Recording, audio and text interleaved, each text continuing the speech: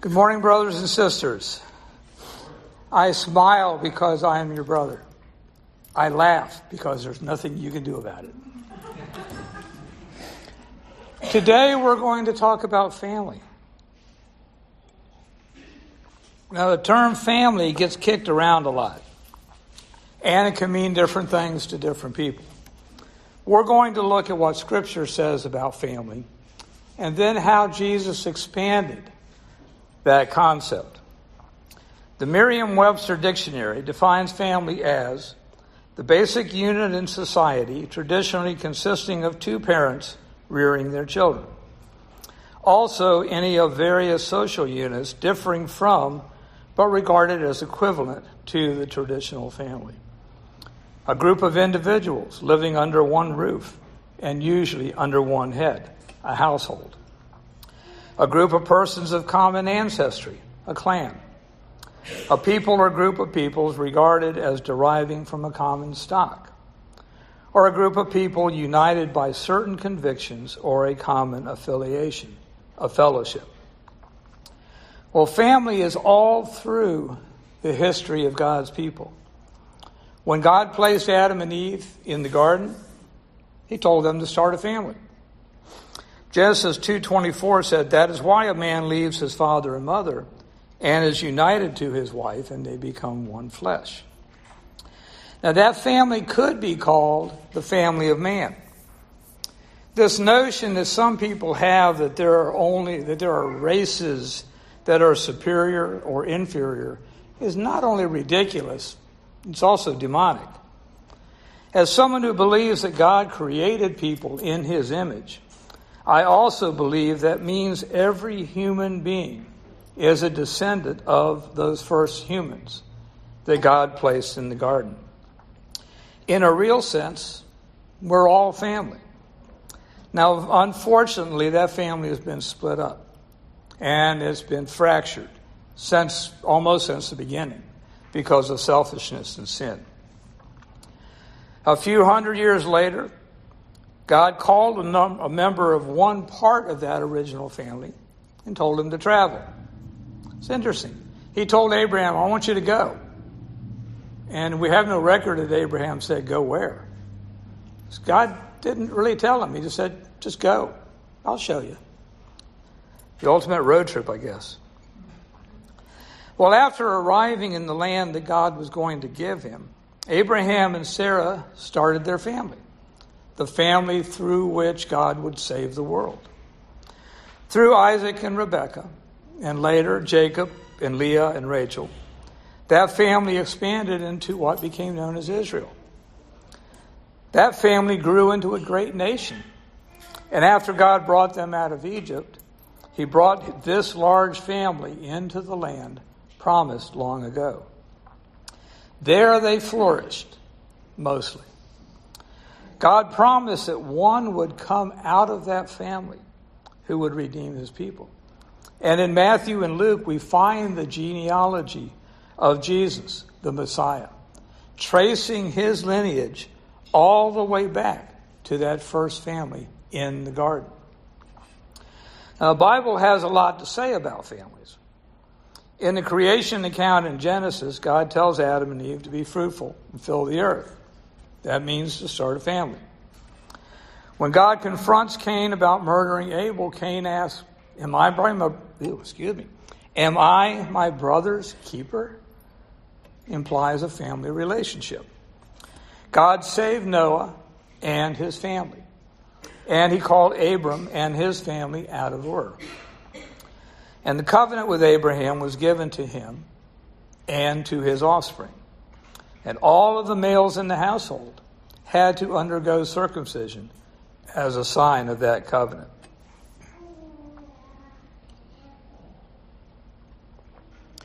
The Ten Commandments included two that were specifically related to family. The fifth commandment commanded that father and mother be honored. And the seventh prohibited adultery. These are to protect the family. In Exodus 21:17, God commanded the Israelites that the penalty for cursing parents was death. And Deuteronomy 27:16 states that anyone who dishonored their parents was cursed. And Proverbs 20:20 states that those who curse their parents will have their lamp put out in obscure darkness. Now, the book of Proverbs that we've been in for the last few months is filled with wisdom concerning the family. Chapter 14, verse 26 tells us the one who fears the Lord has confidence, and that their children will have a refuge.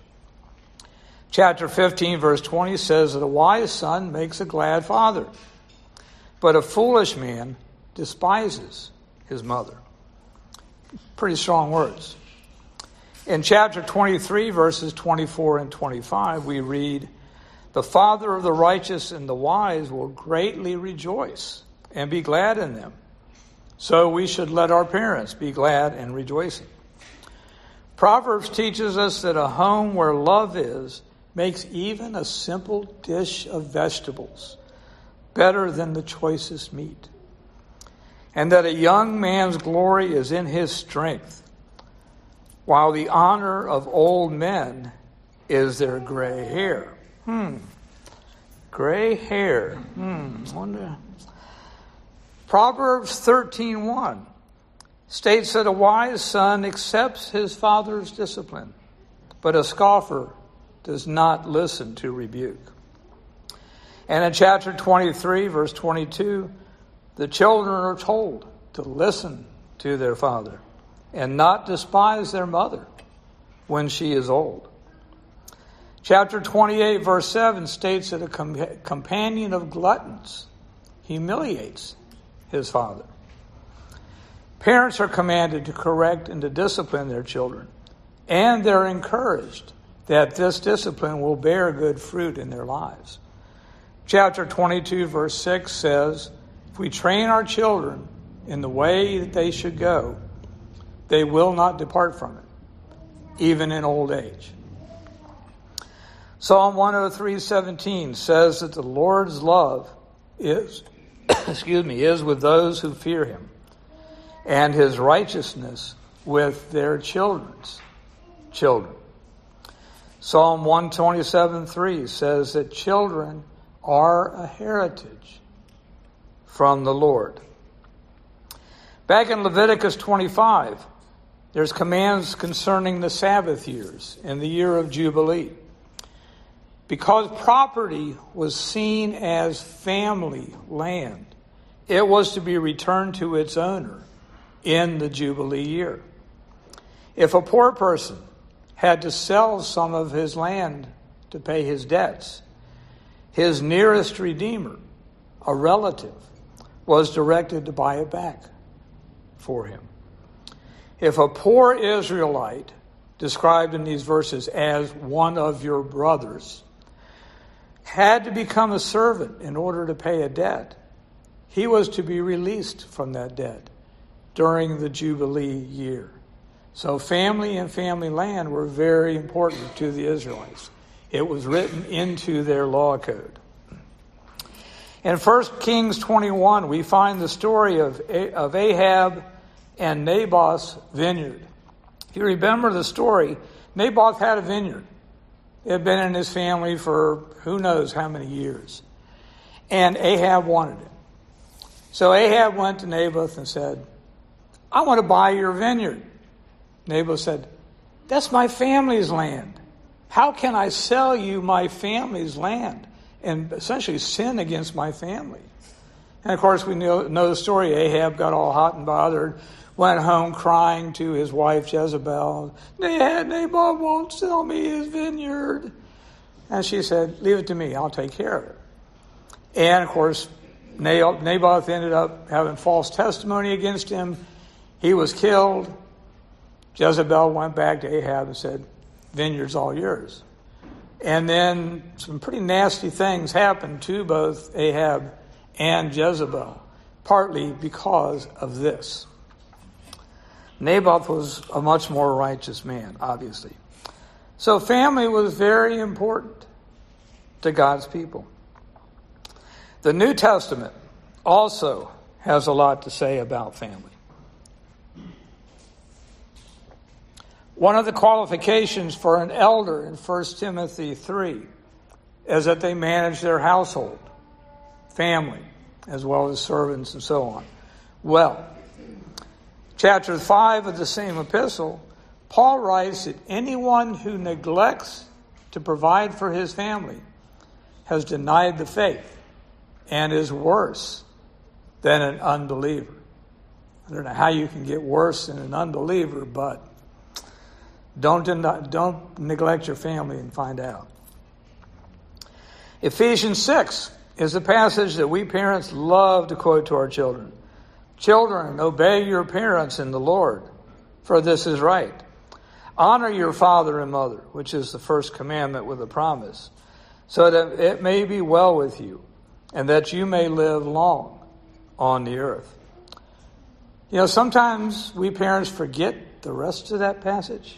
It says, fathers, do not provoke your children to anger, but bring them up in the discipline and instruction of the Lord. Colossians 3:21 tells fathers we're not to exasperate our children so that they don't lose heart.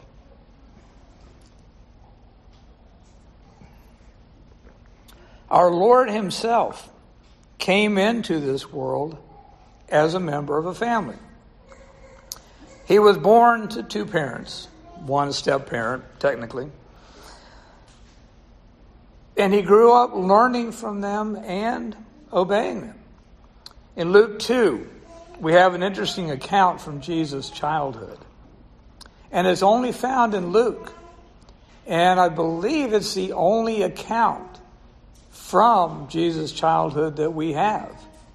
Unless you count some of the apocryphal books, which, they made them up. Now his parents went to Jerusalem every year at the feast of the Passover. And when he was 12 years old, they went up according to custom.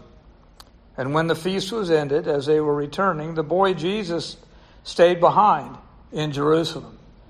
Nowadays, you figure a 12-year-old, he probably just wandered off and got lost or got in some trouble. Well, it wasn't the case with Jesus. Parents did not know it, but supposing him to be in the group, an extended family, they went a day's journey. But then they began to search for him among their relatives and acquaintances. And when they did not find him, they returned to Jerusalem, searching for him. After 3 days, they found him in the temple, sitting among the teachers, listening to them and asking them questions. And all who heard him were amazed at his understanding and his answers. And when his parents saw him, they were astonished. And his mother said to him, Son, why have you treated us so? Behold, your father and I have been searching for you in great distress. And he said to them, Why were you looking for me? Did you not know that I must be in my father's house? It's like, what's the big deal? I'm right where I'm supposed to be. They did not understand the saying that he spoke to them. And he went down with them and came to Nazareth and was submissive to them. And his mother treasured up all these things in her heart. And Jesus increased in wisdom and in stature and in favor with God and man. Here we have the one through whom the worlds were made. And he's putting himself under the authority of two flawed human beings who his father chose to be his parents. In Matthew 15, Jesus was asked by the Pharisees why his disciples broke the tradition of the elders by not ritually washing their hands before eating. His response is found in verses 3 to 6. He answered them, And why do you break the commandments of God for the sake of your tradition? For God commanded, Honor your father and your mother, and whoever reviles father or mother must surely die. But you say, If anyone tells his father or his mother, What you would have gained from me is given to God, you need not honor his father. So for the sake of your tradition, you have made void the word of God. There was a practice that was going on in those days. The word is korban. It's only found in the King James translation of this passage. But what it was, the Pharisees and the leaders of the temple had figured out a way to get a little bit more money for the temple. So they told people that you can give us some of your wealth to the temple and say that it's a gift to God, and then you don't have to give it to your parents to take care of them when they're older. So it's kind of a way of, putting God ahead of the parents.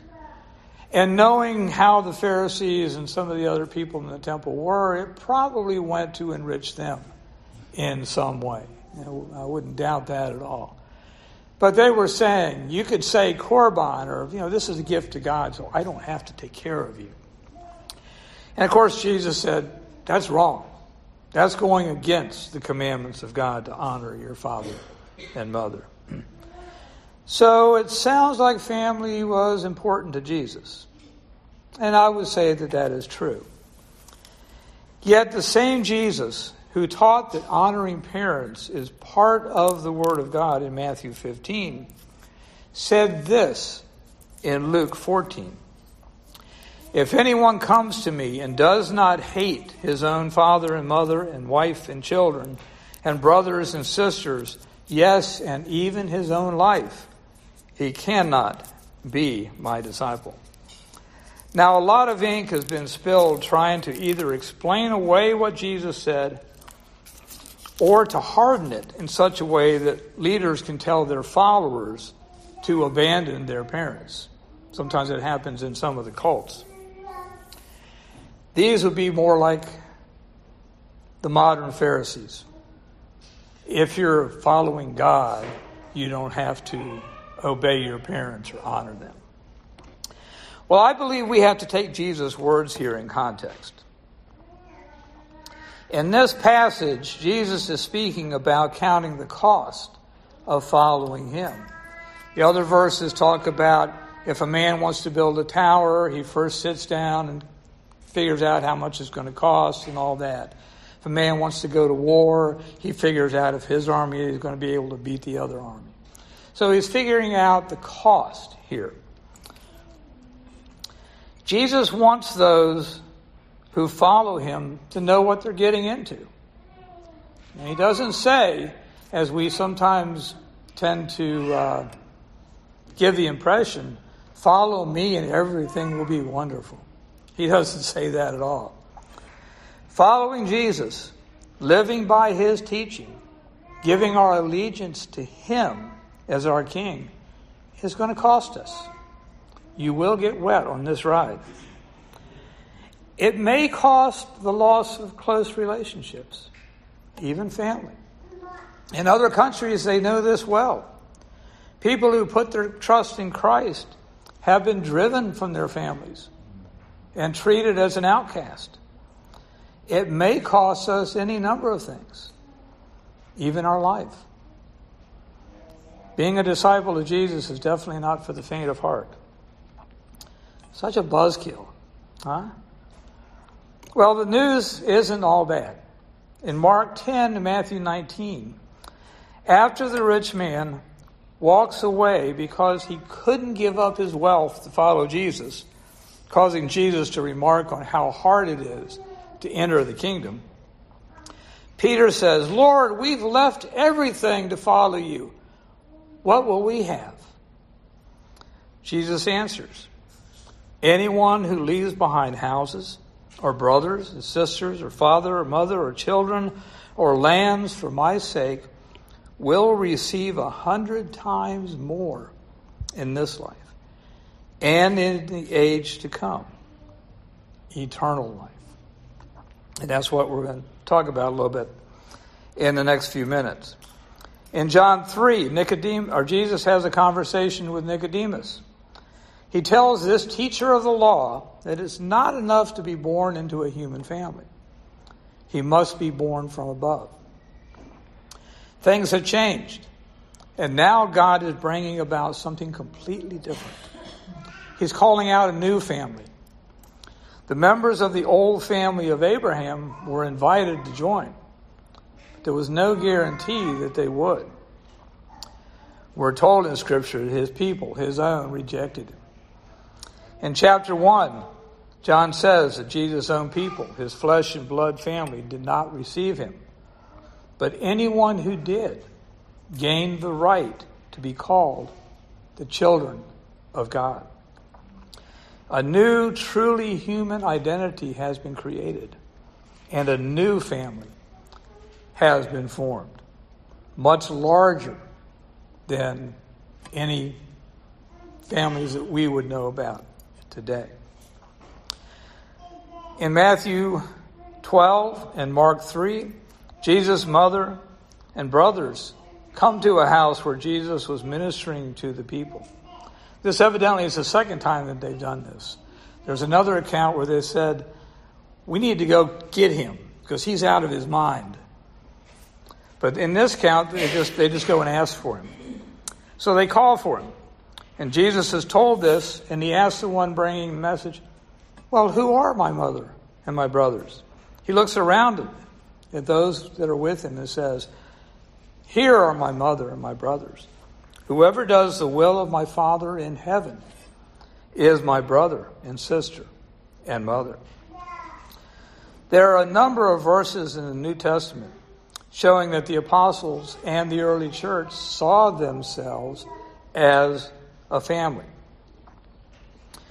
In his first letter to the church in Corinth and the letter to the Romans, Paul writes to the brothers. Now, sisters, don't feel left out.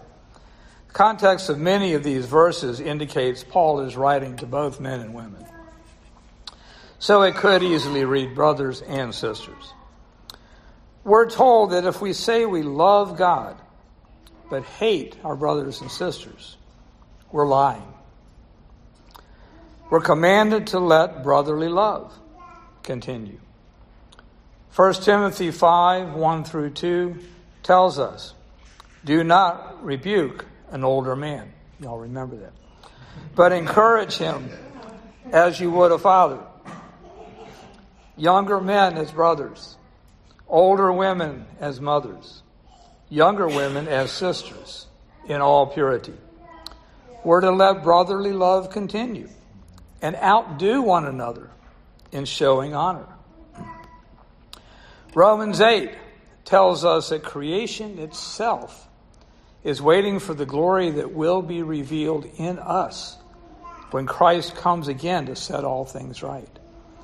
And that all the stuff we go through in this life is being used by our Father to make us like his Son, who is the express image of the Father. Now think about it. How many of you are the express image of your father or mother? I know I certainly have become my father, for better or worse. I have bumps on my head to show that. Josh is a lot like me. Sorry about that, Josh. We're being made more and more into the image of our Father. Look around you. Our brothers and sisters are image bearers. And one day, they will radiate all the glory of our brother who redeemed us. I think of Pigpen when he talks about walking, being covered in the dust of thousands of millennia of people, that maybe he's covered with the dust of Nebuchadnezzar. He says, kind of makes you want to treat me with more respect, doesn't it? Well, we've got something better. Look around. We are all image bearers of the one true God. Well, brothers and sisters, we are living in, shall we say, interesting times. The only one who knows what will happen in the future is the one who holds that future in his hands. I'm not a prophet, nor a son of a prophet, and I don't play one on TV. But I believe that God may be winnowing his church. I firmly believe that in the days or years to come, it will be imperative that we love each other and lay down our lives. Good time to take coffee. Lay down our lives for our brothers and sisters. Thomas Paine said to the founding fathers, if we don't hang together, we'll surely hang separately. As I've said before, I believe that our time is very much like the first century Roman world. During that time, some spread rumors that the Christians practiced incest because they called each other brother and sister, and cannibalism because they ate the Lord's body. But many of their neighbors knew them as people who shared meals and goods with each other, who were unselfish and loving in their interactions with each other, and who also gave sacrificially to those outside of the church who had need.